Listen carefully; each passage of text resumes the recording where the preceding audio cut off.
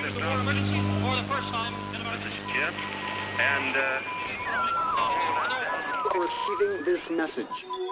We are Ken Jennings and John Roderick. We speak to you from our present, which we can only assume is your distant past, the turbulent time that was the early 21st century. Fearing the great cataclysm that will surely befall our civilization, we began this monumental reference of strange and obscure human knowledge. These recordings represent our attempt to compile and preserve wonders and esoterica that would otherwise be lost. So whether you're listening from an advanced civilization or have just reinvented the technology to decrypt our transmissions, this is our legacy to you. This is our time capsule. This is the Omnibus.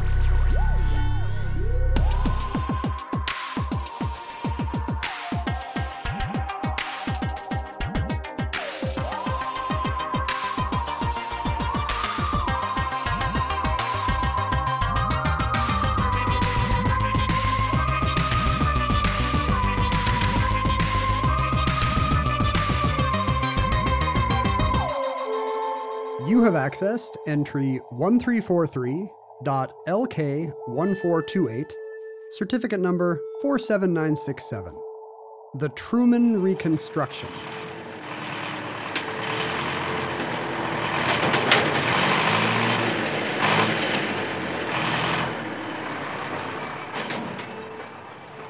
So probably one of the most iconic buildings in the United States, if not the most iconic building, is the White House.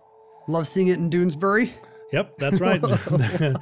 He's a main character in Doonesbury, the White House. He's my favorite Doonesbury character. He's always saying stuff. He's saying stuff. Bubbles are coming up, and it's always Haldeman or John Dean saying something funny about Nixon. I love those guys. Yeah, pretty fun times.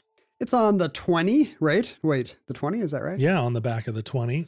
It stands in for the United States of America a lot of the time. It's we talk about things that come from the president as being from the White House. It's the example used in like 7th grade English classes to teach synecdoche and metonymy. Mm-hmm. Wait, synecdoche and metonymy. And then they say, well, what if somebody said, the White House responded, you would know they weren't talking about the mansion. That's right. It's even maybe more iconic than the Capitol, which is funny since the Capitol House is, the Congress. Although the White House was built very early on in our nation's history, right? They started constructing it in 1792.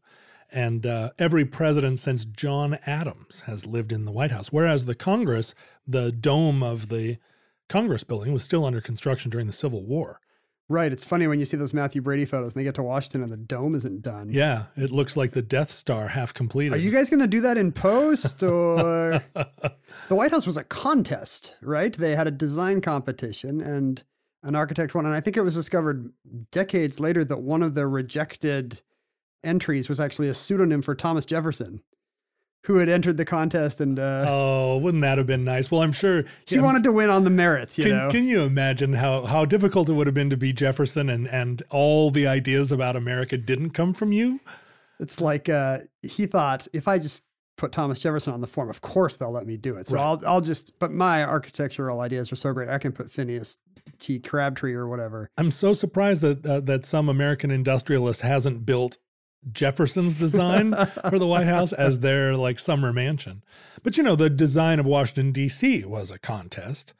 And, Washington, D.C. originally built on a swamp in the style of Brasilia. We're going to build a city where none prior existed and build it out of whole cloth. And for compromise reasons, I assume it's neither New York nor Virginia. Philadelphia it's in the middle. Was the original capital of the U.S. And it was, another example of trying to compromise between the slave states and the Union, or the. We knew what you meant. Yeah, thank you. So the White House, when we think of it, I mean, it has remained not constant in exterior appearance, but the design of it was established pretty early. Jefferson added some colonnades. The round sort of back, portico the thing? Portico in the back, and then also the lintels in the front there were all sort of added as in the initial 50 years of the building. Well, the portico's not original. That's interesting. No, it was. Originally it was just a wedding cake, just a long white box, and then this neoclassical Greek sort of the colonnades were added. Well, I'd like to thank the British then for burning it down in Well- 1812 because the portico looks great. I'm not going to whitewash this. I think the portico's fantastic. It's nice, and some of the additions to the White House have improved its look for sure. The British actually, although they burned the White House in the War of 1812, it actually happened in 1814. Wouldn't it be the War of 1814 then? Well, the War of 1812, it went a little bit longer than 1812. That's the problem with naming a war after when it starts. Like you shouldn't call it the year it starts. No, we could call the War on Terror the War of 2001, but that would now seem a little bit funny. I call the Cola Wars the War of 1984. Are you still fighting the Cola Wars? I'm still fighting the rock and roller Cola Wars. But so the White House, when it was originally constructed, had no indoor plumbing, no running water within the building, obviously no electricity, No Wi-Fi. no Wi-Fi. There were no whatever, like weird hot tubs are probably in there now. Would running water and indoor plumbing have been unheard of in America as it is, or were there nicer houses? No, right? No, There's no, nothing. they didn't exist. It was, I mean, you had kitchens in the White House, and there were external bathrooms, like effectively outhouses. What if there was a little house that looked like the White House? It's like a miniature, but it's got the door with the moon on it. Like a little shed? Yeah, that would be super charming. And I think, yeah, right. And then there's another one that looks like the stables, one in a tree for the White House kids. So as the years went on, right, as the 19th century progressed, every new development in home interiors, every new technology, you had to retrofit into the White House. So they added running water and indoor plumbing and electricity. Initially, it was lit by gas, like so many houses in the pre-electricity years. The first innovation was to pipe in gas and have gas lanterns as lighting, and then that was immediately supplanted by electricity. It's not unique to the White House. This is happening in cities all over America and all over the world. That, no sooner have you put in your pipes for gas and, the Joneses get electricity. Right. My mom's house was built in 1902, and it has the original gas pipes going through the walls. You should turn it into one of those pneumatic tube systems where you can send a message. Yeah, but the only thing you'd be able to send through there is a AAA battery because they're tiny. That's even tiny better. pipes. Oh, just send batteries around your house? Well, not bad, but a battery-sized compartment, you can roll up a little message inside, or you could, what kids would do is they would just send flies and spiders zooming all around the house, like little mini rockets. Again, not a thing that you actually want to have happen. But this is true. Anyone who's ever restored an old home, when you take the walls down, you'll see that each subsequent generation, as they added more electrical outlets or moved the bathroom around or improved the kitchen, they just drilled new holes through the supporting beams and put new piping in and new electrical work in. And over time, that can compromise the integrity of the supporting wood. Well, even if you were doing nothing, wood gets old, bugs get in it. 200-year-old buildings are not as sturdy as when they were built. Right. And also, old buildings weren't often built on very sturdy foundations. Sometimes, I mean, like my house, the one we're sitting in right here, they just threw some rocks down on the dirt and started building a house on top of them. It's not just a bunch of kids. It's not like, well, I think. Do you live in the clubhouse of like a 1930s child gang? What's funny is that all these homes here in Seattle were built out of old growth lumber, but no one at the time presumed they would still be standing 100 years later. that it was disposable. If you think about the Alaska Yukon Exposition up in the University District, campus, those were all temporary buildings that they tore down, but absolutely they were constructed better than anything built since 1950.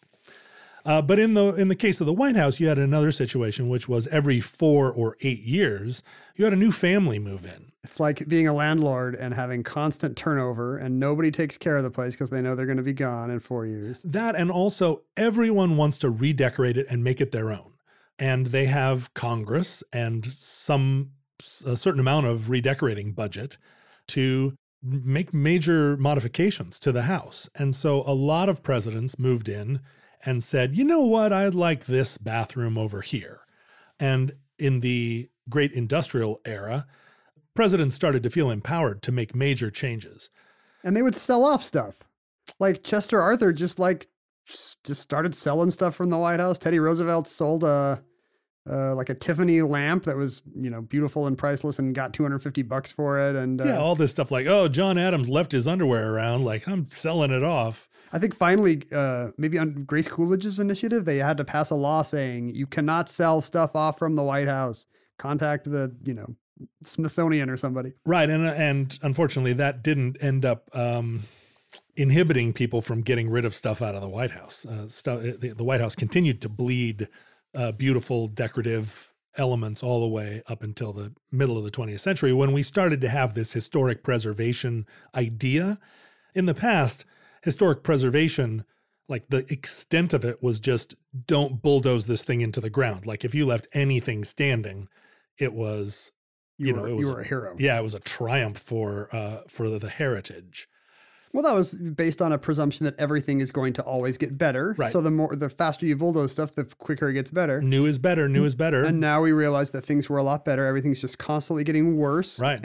Entropy has convinced us that we need to preserve stuff. I mean, when you go to Athens, you go to see the Parthenon. You do not go to see the Athens post office that was built in 1960. Although maybe if it's still standing 2,000 years from now, you will go see it.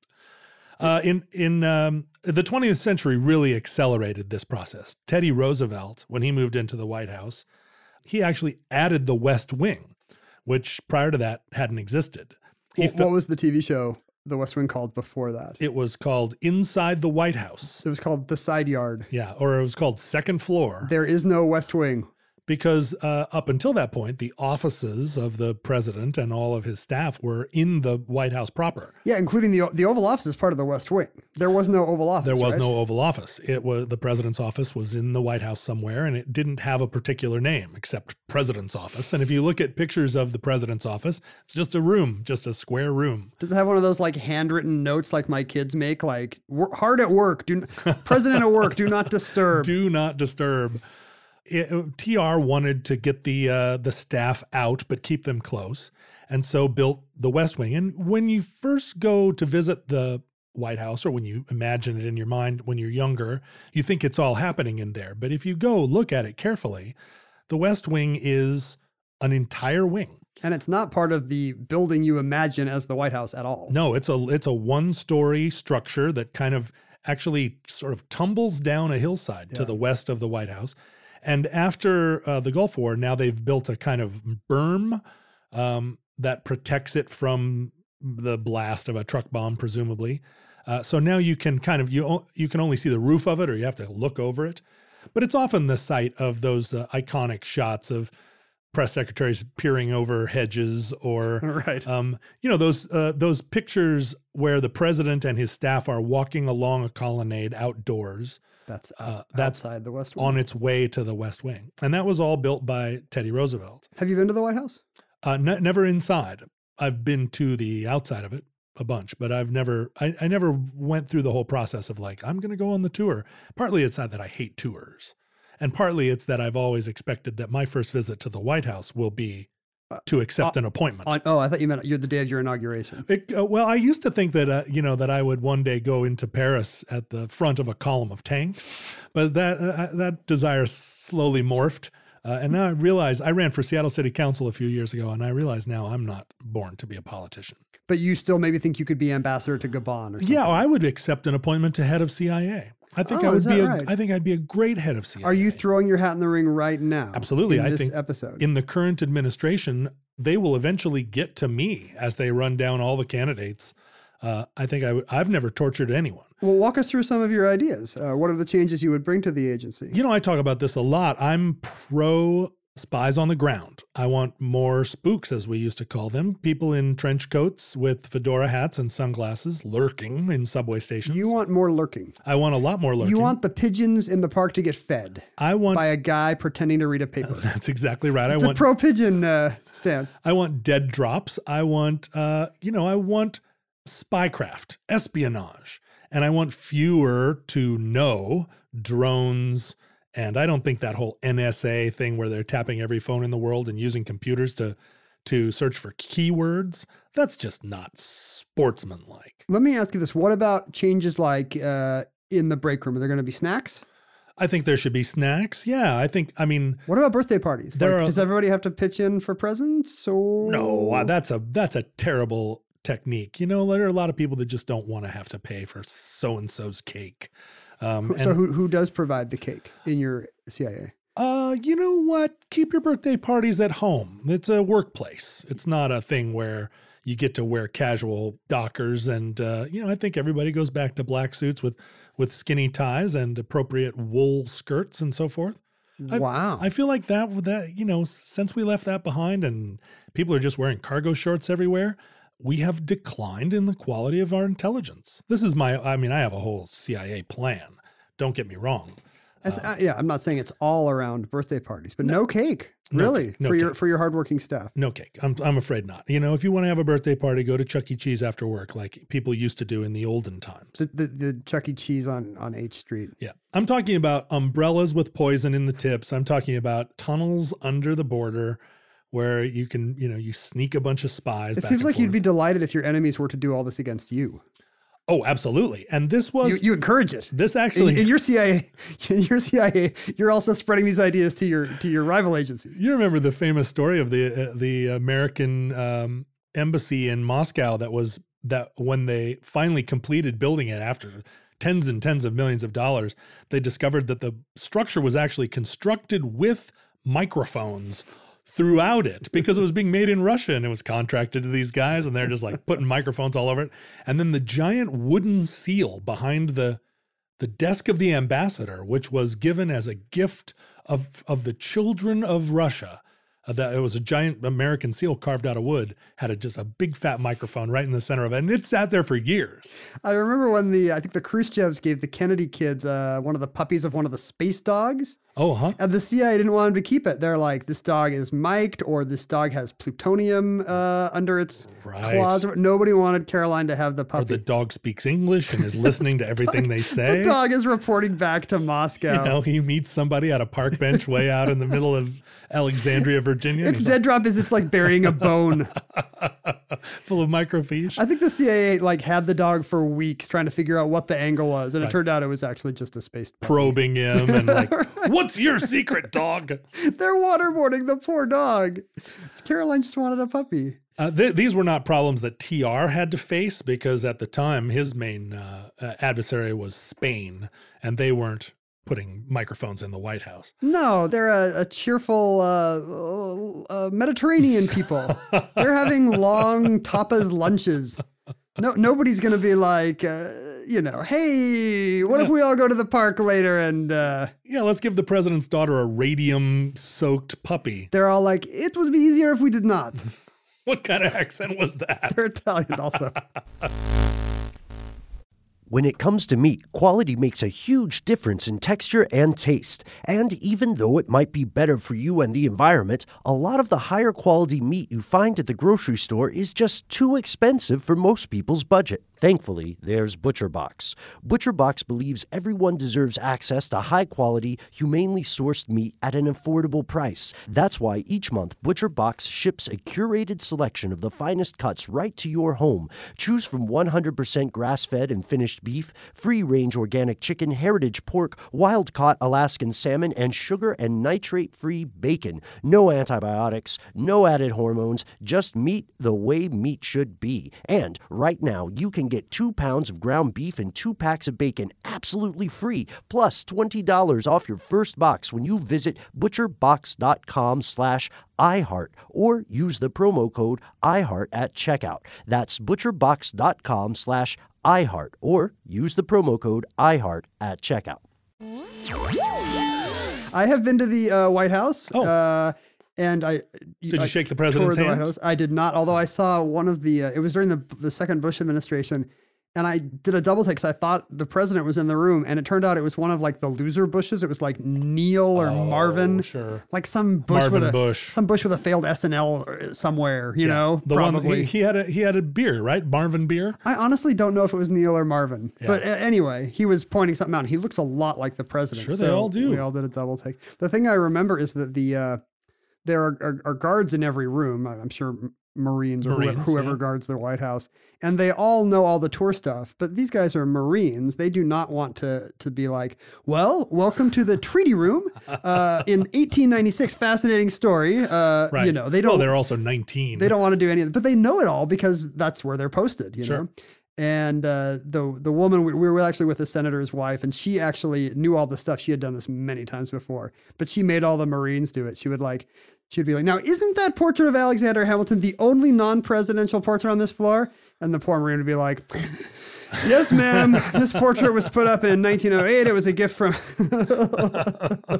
Poor guys. So you can get them to tell you the stuff, but they really don't want to. Yeah, well, you know, the Marines, they're charged with a lot of guard duties. Actually, you know, I just went out to the Bangor nuke submarine base, and all the guards there are Marines. Even though it's a naval base.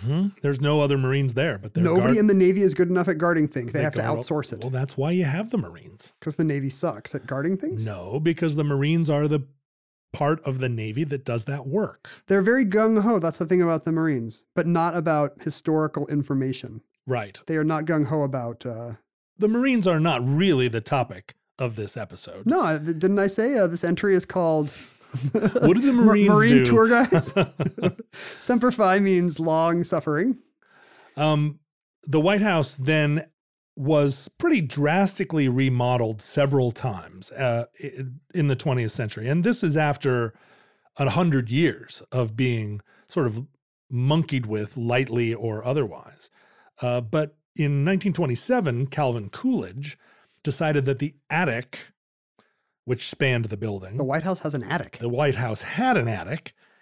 Coolidge decided that it was a bunch of wasted space, and it probably had Grandma's rocking chair and Dorian Gray's painting and whatever. It's a painting of an aging Calvin Coolidge, whereas he's getting Vaseline rubbed into his head, and he looks not a day over 40. Coolidge decided that the third floor needed to be turned into a floor, and so he went through a pretty extensive remodel of the attic, including adding shed dormers along the length of it, and turned it into a third floor. And this is because he liked CrossFit, I believe. He was going to do CrossFit up there. Also, it added a lot to the property value, and he had a much better view of the Washington Monument from up there. Curb appeal. Everyone's always, as the White House staff expands, you want to crowd all these people in, and the White House complex has quite a few buildings. The Executive Office Building. I mean, it's really people work across the street, right? Who still say they work at the White House. It's really a constellation of buildings, but space is at a premium. So Coolidge constructs this third floor, but the White House itself was built at a time when the outside walls are really sturdy sandstone walls Yes. that were built on foundations, very sturdy foundations of Not unlike our nation itself. that's right, footings that were quite deep and quite stable. But then the interior of the White House was just sort of built on dirt. I mean, the supporting walls and beams were not built on top of a very sturdy foundation like the outside walls. And you got somebody new hanging their posters every 4 years, and Right. filling the nail holes with toothpaste. And all these beams have been plowed through with now we have gas, now we have water, now we Yeah. have Wi-Fi. And so the additional weight of the upstairs, the weight prior had been distributed to the outside walls, which is what you do in architecture. You build it in such a way that the outside walls are bearing much of the weight. But in the process of building this additional attic, a lot of the load was transferred to the interior walls, which were not up to the job. which were not really on stable footing. And so the interior of the White House started to sink. Well, we talk about Calvin Coolidge like he's such a great guy, fiscal responsibility, blah, blah, blah. But He's sinking the White House with his stupid CrossFit gym. he's sinking the White House. And what's curious is that the outside walls remain solid. And It's a metaphor for America in the 20th century. no, and the inside is rotten to the The core. whitewashed outside looks fine, but on the inside you got Haldeman saying something terrible in the Doonesbury font. And as the structure started to bow, the interior structure started to bow, the White House took on like some strange characteristics. There were sounds in the night. There were floors that felt a little wobbly. If you put a marble down in the Lincoln bedroom, in the blue room, it would run to the China room. Starts moving around strangely. It sounds like it's haunted. Were there cold spots? There were a lot of people felt like it was haunted. There were a lot of Obviously, cold spots. A headless ghost of Mary Todd Lincoln wandering around, and everyone was like, "You weren't beheaded. What's the deal?" There were those two twin girls that always appeared at the end of the hallway. And then a blood wave that came out of the elevator. Which president had twins? Were there? Was it George W. Bush's twins? Was it Jenna and Barbara Bush? No, they were not twins, were they? I think so. Oh, they were twins, but fraternal twins.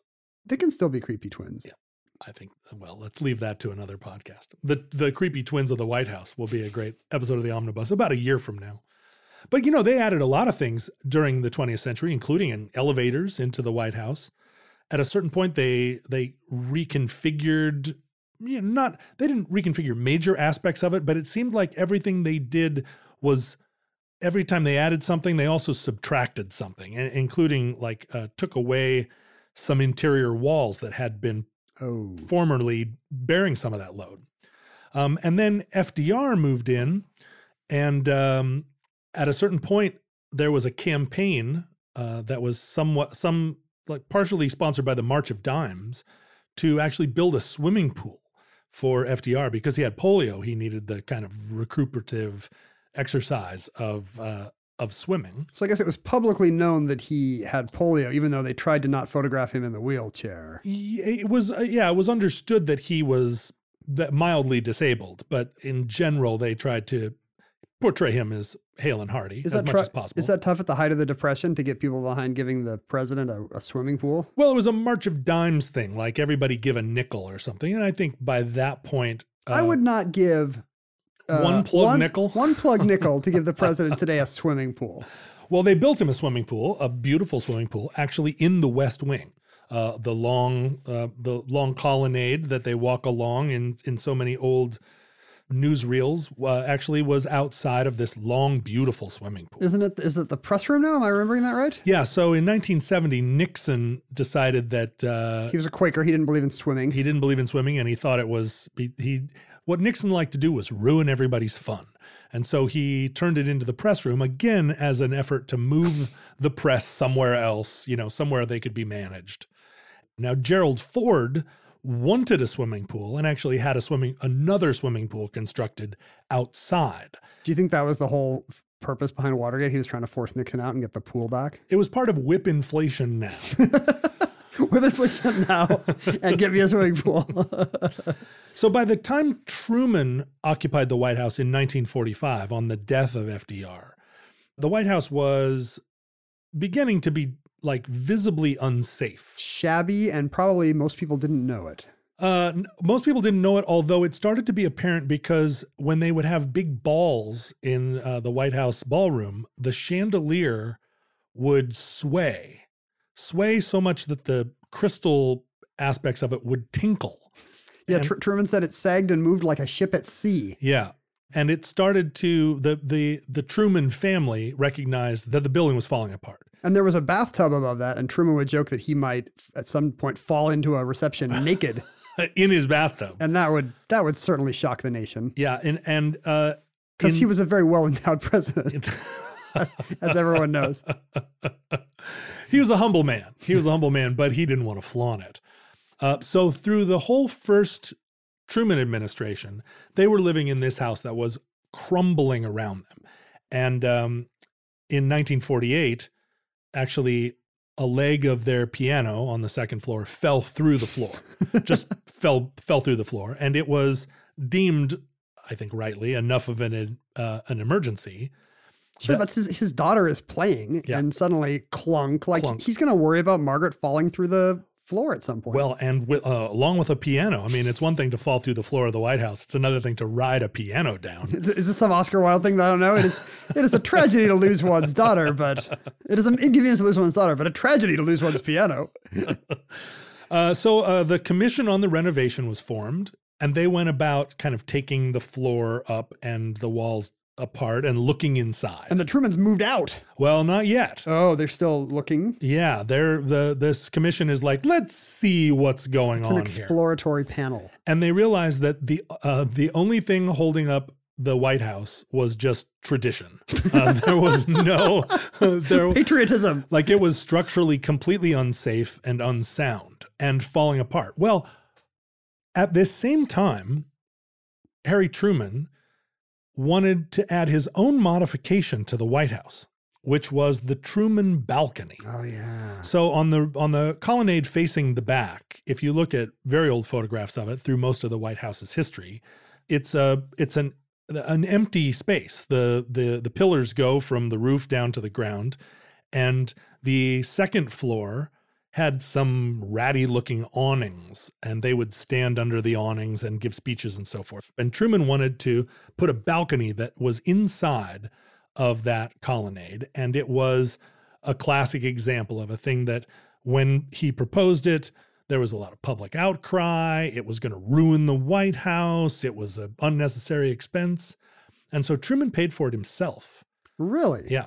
And had this, and every single person that said, and all the committees in the Congress and the newspapers, all chastising him for this outlay. And he pish-poshed them all and said, no, this is going to improve the look of the White House. And it's going to be this, nice addition for the family. And so in 1948, he had the Truman balcony constructed. And I think almost immediately, everyone agreed it did improve the White House. Because you don't want big awnings in the middle of your national symbol. Did they have to redo the 20 and get rid of the awnings? No, I think the 20 wasn't, they hadn't chosen that design yet. But every president subsequent has said that Truman balcony is one of their favorite places in the White House. And that's it's a private place that they can sit. Big deal. There's been like 8 presidents since then. Yeah. 8 people said they liked it. Well, yeah, so what? 8 people liked the KLF, I bet. And all their family also. But I've actually looked upon the White House from on the outside of the fence and seen the first family up there. You couldn't quite pick out who was who, but people moving around on the second balcony. It's a nice place. But by 1948, the only sturdy part of the White House was the Truman balcony. Everything else That was his falling plan. apart. He's going to rush to there when the rest of the building collapses. And it was clear that they needed to fix it, but Truman was afraid that if they went public with the revelation that the White House was rotten to its core, that it would be too juicy a metaphor during his re-election campaign in 1948. And so he didn't want to initiate a restoration of the White House while he was campaigning. It felt like just too good to be true. It's a little too on the nose, Yeah, right? particularly since he just completed the Truman balcony. It was a little bit like, now we're going to rebuild the entire White House. But once the Trumans left on the campaign trail, and this is in an era when they got on a railroad car and started cooking around America, it was understood that there needed to be a dramatic renovation and structural. So the walls were still fine. It was just the interior was at risk of collapsing into the dirt. So when Truman returned from his victory in 48, Spoilers, Dewey loses. Dewey loses, that's right. They moved not back into the White House, but across the street. And for effectively the remainder of the Truman administration, they lived outside the White House. Blair House. In the Blair House, that's right. And which is today used, it's like is visiting dignitaries stay there? Yeah, it's like a, they've blocked off Pennsylvania Avenue, and that whole area now is kind of a White House park. And Blair House is, for dignitaries. And if you need to go over there and prepare for a speech, I think you can go walk around the Blair House. Unless Justin Trudeau is hanging out there or something. Yeah, and I'm sure he'd be cool with that. He'd be in his tennis shorts and he'd high five you. Netanyahu's out mowing the lawn. Hey, keep it down. So when we look at the White House from outside, we think of it as this building that survives from 1800. But in fact, they gutted it. And I mean gutted it from floor to ceiling. So in many ways, what we have today is a recreation. It's like Colonial Williamsburg of the White House. That's right. It was gutted all the way down to dirt floors. And there are pictures of it with like bulldozers inside of the frame of the White House, all the windows gone. And for 4 years, it sat there being rebuilt by a whole rogues gallery of Shifty contractors? civil engineers and architects and people that were appointed by the Congress and committees where there was some amount of patronage, and Truman took a very active role in deciding what all went in there. And midway through, we got embroiled in the Korean War. So suddenly we were at war, and there was a question whether or not we'd be able to afford to finish the inside of the White House, which seems like a weird thing for Congress to hold over your head. Right. Like, We're just going to have to leave the White House empty. sorry, we're going to put in water slides and it's going to be a water park on the edge of town. And Truman's way too busy now to like, people are like, do you like these drapes or these drapes? And he's like, I'm trying to figure out Incheon Reservoir. I'm firing MacArthur. Leave me alone. But in fact, he kept really engaged in it, and you could see how fun that would be as he's sitting. Oh, so the West Wing, having been more recently constructed, the West Wing survived, and FDR's swimming pool and the Oval Office and all of the offices of the White House were still part of the business. That was where Truman did his work. It was just the family residence was across the street. Have you always wanted to learn to play an instrument? Maybe you've even tried at some point, but gave up because you felt lessons were too expensive or that you just didn't have the time. Thankfully, there's Musician. Musician is the fun, easy, and affordable way to learn guitar, piano, bass, ukulele, and even singing. Just download the app to your desktop, tablet, or phone and start playing. Musician gives you 24/7 access to a vast catalog of video lessons from professionally trained educators, as well as thousands of exercises and songs across dozens of music genres, all tailored to your goals. And with Musician's award-winning technology that listens to you play, you'll get real-time feedback on timing and accuracy so you can actually see yourself improving as you learn. Start your extended 14-day free trial of Musician's Premium Plus package at musician.com/start. That's unlimited access to thousands of lessons, exercises, and songs on as many instruments as you want for 2 whole weeks. Just go to musician.com/start. That's YOUSICIAN.com/start. But he stayed very engaged in rebuilding it. And when they were rebuilding it, they tried as best they could to make it look like it had always looked. They kept a lot of the woodwork. They preserved as much as they could of the old design, although they kept nothing of the interior. There are places in the White House where you can still see scorch marks in the lowest basement from burning 1814. in 1814. But when they tore it apart, they found that a lot of the burned wood had been reused in reconstructing it in 1814. So they just had a bunch of charred beams around and repurposed them. So even then and now, I'm not sure exactly architecturally and structurally what else could have been done. But they gutted it to the bottom, and then as they began the reconstruction and had made some progress, this was the period when Truman began what was called Project 9, which was to construct... Is this about UFOs?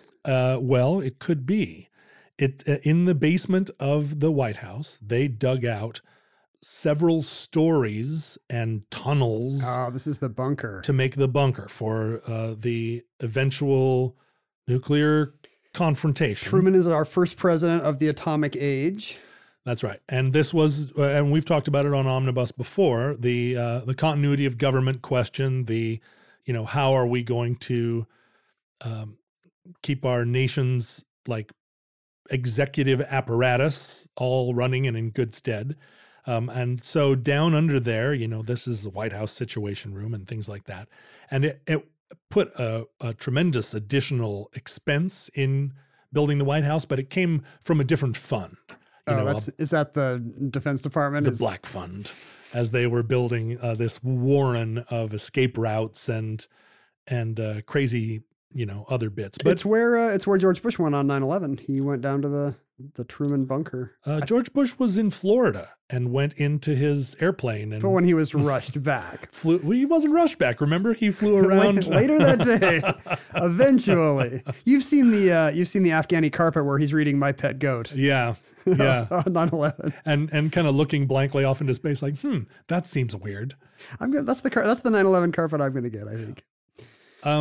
as they were rebuilding it, they were able to make it not just structurally sound, but they added air conditioning, which if you've ever been to Washington, D.C. in August, you know is a tremendous innovation. And you try to imagine presidents for 150 years doing business in Washington, D.C. in August. It's I tip my hat to them. But now it was a climate-controlled environment. They built a bowling alley and a barber shop and a doctor's office and a dentist's office and a town square and I don't think there was a ye olde ice cream shoppy. It's not Main Street USA in Disneyland. But they did build a lot of stuff. Yeah, no, it's called the Truman Bowling Alley to this day, I think. If he had been into racquetball, it'd be a whole different ballgame down there. Literally a different ballgame. And I think the main thing that they changed about the formal reception rooms is the main stair that you would come down to give your ceremonial like hellos is now an escalator. No, it's a big, beautiful stair, and it used to be kind of just like, oh, and here's the stairs, it was a staircase, but it wasn't a glamorous sort of Buckingham Palace style staircase.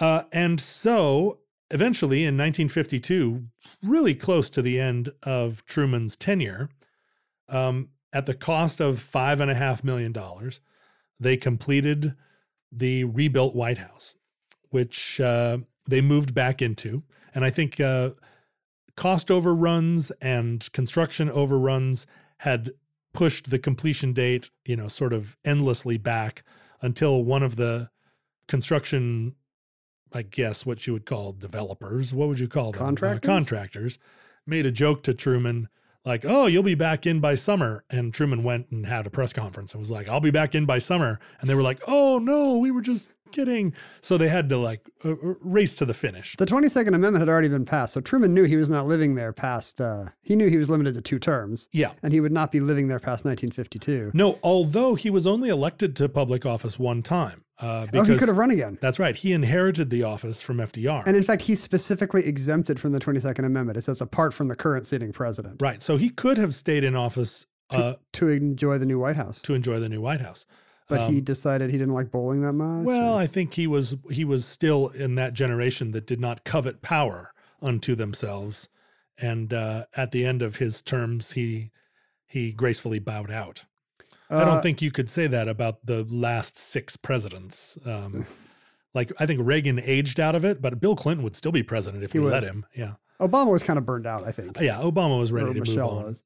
I've heard that because of budgetary reasons, they got the public facing parts of the White House looking pretty good, but there are still parts, the private unseen parts still looked kind of shabby after the Truman reconstruction. And they kept building even after the family moved in and into the Eisenhower administration. Right? And if you've ever lived in a house that was undergoing a remodel, which I know you have, it's a nightmare. You're trying to live and brush your teeth and have dinner and go to bed, and there are people walking on plastic, swinging hammers in your own house all day. Everything tastes like drywall. Yeah, but that was, I think, as time went on, it was confined to more and more sort of the parts of the White House that weren't being actively used. But some stuff must not have been finished because, that one reason why Jackie Kennedy was kind of bummed when she went through the White House, she said a lot of it just looked like an airport hotel because some of the stuff that the Truman reconstruction ran out of money before parts of it looked nice. Yeah, well, Jackie said that also about Buckingham Palace. So that seemed to be the go-to comparison that Jackie made when she was touring grand homes. But it's true that they ran out of money for the decorative elements. And a department store offered a free line of credit, or actually offered to outfit the White House with furniture. Was it IKEA? No, it was a department store called the B. Altman Company, outfitted the White House with furniture and so forth. But it was not... did they get advertising out of it? Was it no, in fact, guests of the Match Game 79 stay at? In fact, the offer was accepted only on the condition that they not be able to refer to it, and they didn't. They were proud to not use it in advertising because it was an era where integrity was different. But it was not up to the standards. Mamie Eisenhower did not think it was very fitting that the White House be so deprived, and in fact went out and started a campaign, and Jackie did something very similar to find furnishings and things that were formerly from the White House and buy them off the antiques market, and they asked people to return them if Stuff that had been there in decades past. if you'd gone to a fire sale and bought a vase from the White House, bring it back, and it's part of our American. Is it like an amnesty? We'll ask Yeah. no questions. Yeah, I think. Gradually they recovered quite a few of the old White House elements. Well, Jackie famously hosted the TV special where she brought people into the White House. But, I read that Truman did the same thing after the Reconstruction, that he actually hosted a TV special where he had cameras come in and show off the work that your tax dollars had paid for. And that's the beginning of a new era for the American public to get a glimpse inside the White House. Well, that's something that had never happened before in the history of the Republic. Yeah, this was part of the popularization of politics worldwide, where things that had formerly been mysterious and had some of their power was imparted by their inaccessibility. And Truman was like just some, small town Haberdasher. Missouri haberdasher who had maybe never finished college, I think. So that's unique to his era, that he's kind of he's the last common man president showing you around. Sure, a real plain-spoken fellow that's like, hey, now over here, you see, we got this new bathroom. It's got these flush toilets in it. Right. Or these flush turlets in it. My guess is that they did not put the water closets in the TV special. I don't think they did it on the Jackie Kennedy one. And if you've ever seen Jackie Kennedy give her tour of the White House, you understand why it was a famous event. I mean, she's extraordinarily glamorous, and I think the picture of a late 50s, early 60s hostess, very gracious, and makes you feel extremely welcome in the White House. It was a TV moment, one of the original TV moments. And that all would have gone away if you'd seen her flush a toilet, for sure. The magic would be gone. Well, I don't know. You're married. I'm not. So I don't know that much about losing the magic when you end up spending some time in the bathroom with one another. I thought you were going to say you had some fetish for Jackie Kennedy flushing toilets. No, far from it. In fact, The opposite of that. I still, when I'm dating someone, I'm like, you spend your toilet time somewhere else, and I will do mine on the other side of the house. Offsite. Yeah. You need to go to the Eisenhower Executive Office building, please. Take that business to the West Wing. We're actually sitting in the West Wing of my home. It's nice. Yeah, it's the South Wing. Was this built after? It was, yeah. It was actually built by Calvin Coolidge. That's weird that he just came by. Was he a hobo? By that point in time, yeah, Coolidge was looking for work, and he was like, "I'll do this." He stole a pie from my windowsill and left his little hobo mark on the fence post. He built a mark being, "We'll let you build a room on rocks." Anyway, the White House as we know it today is this construction, this Truman construction. More Truman than anybody. Like it's not the original building in a lot of ways, even though the exterior is the same. It's not the original building in any way. The Truman balcony, the Truman bowling alley, they all survive. The Truman Show, we call it. The FDR swimming pool does not survive, and in fact, the Brady press room, which was named for James Brady after the fact, has now also moved. George W. Bush decided that was too small and also too close.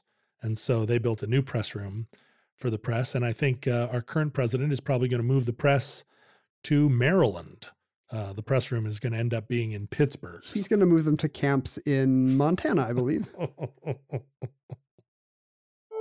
And that concludes the Truman Reconstruction.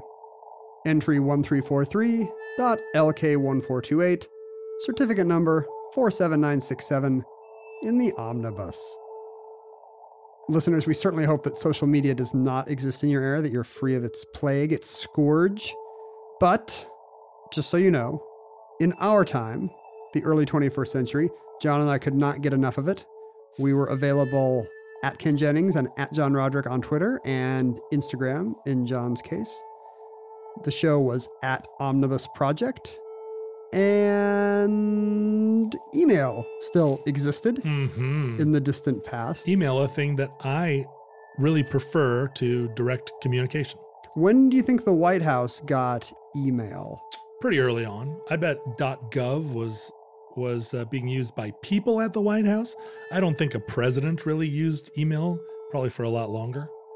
I'm fairly confident that George Herbert Walker Bush never sent or received an email. Like in his life, like even in his 90s, his grandkids weren't sending him. I'm sure somebody is reading emails to him, yeah. But people would keep asking me to hop on calls, and I'm sure that futurelings will have found a way to eliminate that problem. Anyone? Yes, your death. Your death has solved the problem of people asking you to hop on calls. No, well, me personally, but I think that just evolutionarily, any being that asks other beings to hop on a call will die out. It's vestigial behavior. It's like an appendix or a tail, but you and I are dealing with the tail end of these people. That's right. That want us to hop on calls all the time. And we are like, no, we are the new breed of man. Yes. We do not hop on calls. No. I said the other day that I'd rather jump off a bridge than jump on a call. And did you mean it? Depends. If it's a low bridge and it's a sunny day. What if it's a really good call? Jump off into the pond. I'm trying to think of what a good call would be. The president calls you to ask you to be a CIA director. I would take that call. Really? You wouldn't be like, can you send me an email with some of the bullet points? No, I would hop on a call. I mean, I don't want to talk to the president, but I do want to be the director of CIA, so I would have to figure out a way. That's tough. Yeah. I mean, let's be honest. It's the president of the United States. Even if you don't like him or agree with him, I'm going to take a call from the president. If somebody says, please hold for the president, you wouldn't just hang up? No. No way, man. I would hold. I'm here. I will take this call. Because who knows what he's going to say? You're going to have a story. Yeah. You're going to have a heck of a story. I mean, if somebody said, please hold for Elon Musk, I would hold just on the off chance that he's like, I've got $1 million I don't know what to do with. I was going to burn it or nail it into a frame, but now I've decided I'm going to give it to you, struggling artist. I mean, you're not one of these athletes who's going to be roped into a photo op with him, the president. So you're not worried about that when he calls. Like, no, you have little to lose. It might be one of those things where he's like, I'm going to pardon a Thanksgiving turkey, and that turkey is you. I'm going to name some people, and you say whether you would hop on a call with them. All right, go. Benjamin Netanyahu. Yes, I would hop on a call with him. Vladimir Putin. Absolutely. Kim Jong-un, the dictator of North Korea. Yes, I would hop on a call with any of those people. Betty White. Yes, that would be fun. The guys from the KLF. Oh, yeah, I would hop on a call with them. The people I don't want to hop on a call with are publicists who are trying to talk to me on the phone when they could send me a 2-sentence email. I don't want to hop on the phone with people who are paying me to do an event and then they want to talk to me for an hour. That's special for them. About what I'm going to do. That's part of what they bought. Like, you're paying me to do the event. I will do the event. I don't want to have you collaborate with me on it. Like, you person that works at a place. You didn't pay me for us to do the event. No, together. if you want to be part of it, then you have to double my fee. So John loves email. Do not call him at his home number. Right. Which is, no, I'm sure it's disconnected in your time. If somehow you have access to the email servers of our century, you can reach us at omnibusproject@howstuffworks.com. You can also seek out the relics of the Futurelings, the Facebook fan group of our era. Listeners, from our vantage point in your distant past, we have no idea how long the current White House survived. What if they only get 50 years out of this one? Oh, I guess they've already had. What if they only get 70 years out of this one? Right. I mean, well, when you think about it, like 1950 is not what we think of when we think of the most enduring age of architecture, like architecture and contractors. Right. I mean, they did a good job. They spent a lot of money rebuilding this house. But they built the Seattle Public Library in 1950 also, and they just recently, 15 years ago, tore it down because it had become an unusable rat's warren. So who knows? You're right. So who's harder on a building, the homeless in the library or, the Bush daughters? It's hard to say. I think that probably when they put in high-speed internet into the White House, they probably did it in a non-intrusive, structurally unintrusive way. Also probably unobtrusive. And maybe when they were building the Truman White House, they left conduit open for some future that they couldn't have predicted. This was I forgot to mention that in 1950, the idea that the Russians would be putting microphones in the White House was not foreign to them. Right. And a big part of what made the construction complicated was that it was a high security environment. So I'm sure they thought a certain amount about the future and you don't have to burrow through these concrete beams in order to put cable TV. Maybe the White House exists in our listeners' future then as well, if it was. It may be the only thing that sturdily. survives. It may be the Statue of Liberty buried in the sand. We hope and pray that this catastrophe we fear may never come. Certainly, we both hope to live forever, or at least until we get super tired. Yeah, you or I would certainly benefit from the world not ending soon. Right. But if it does, this recording, like all our recordings, may be our final word. But if the gods in heaven allow, we hope to be back with you soon for another entry in the Omnibus.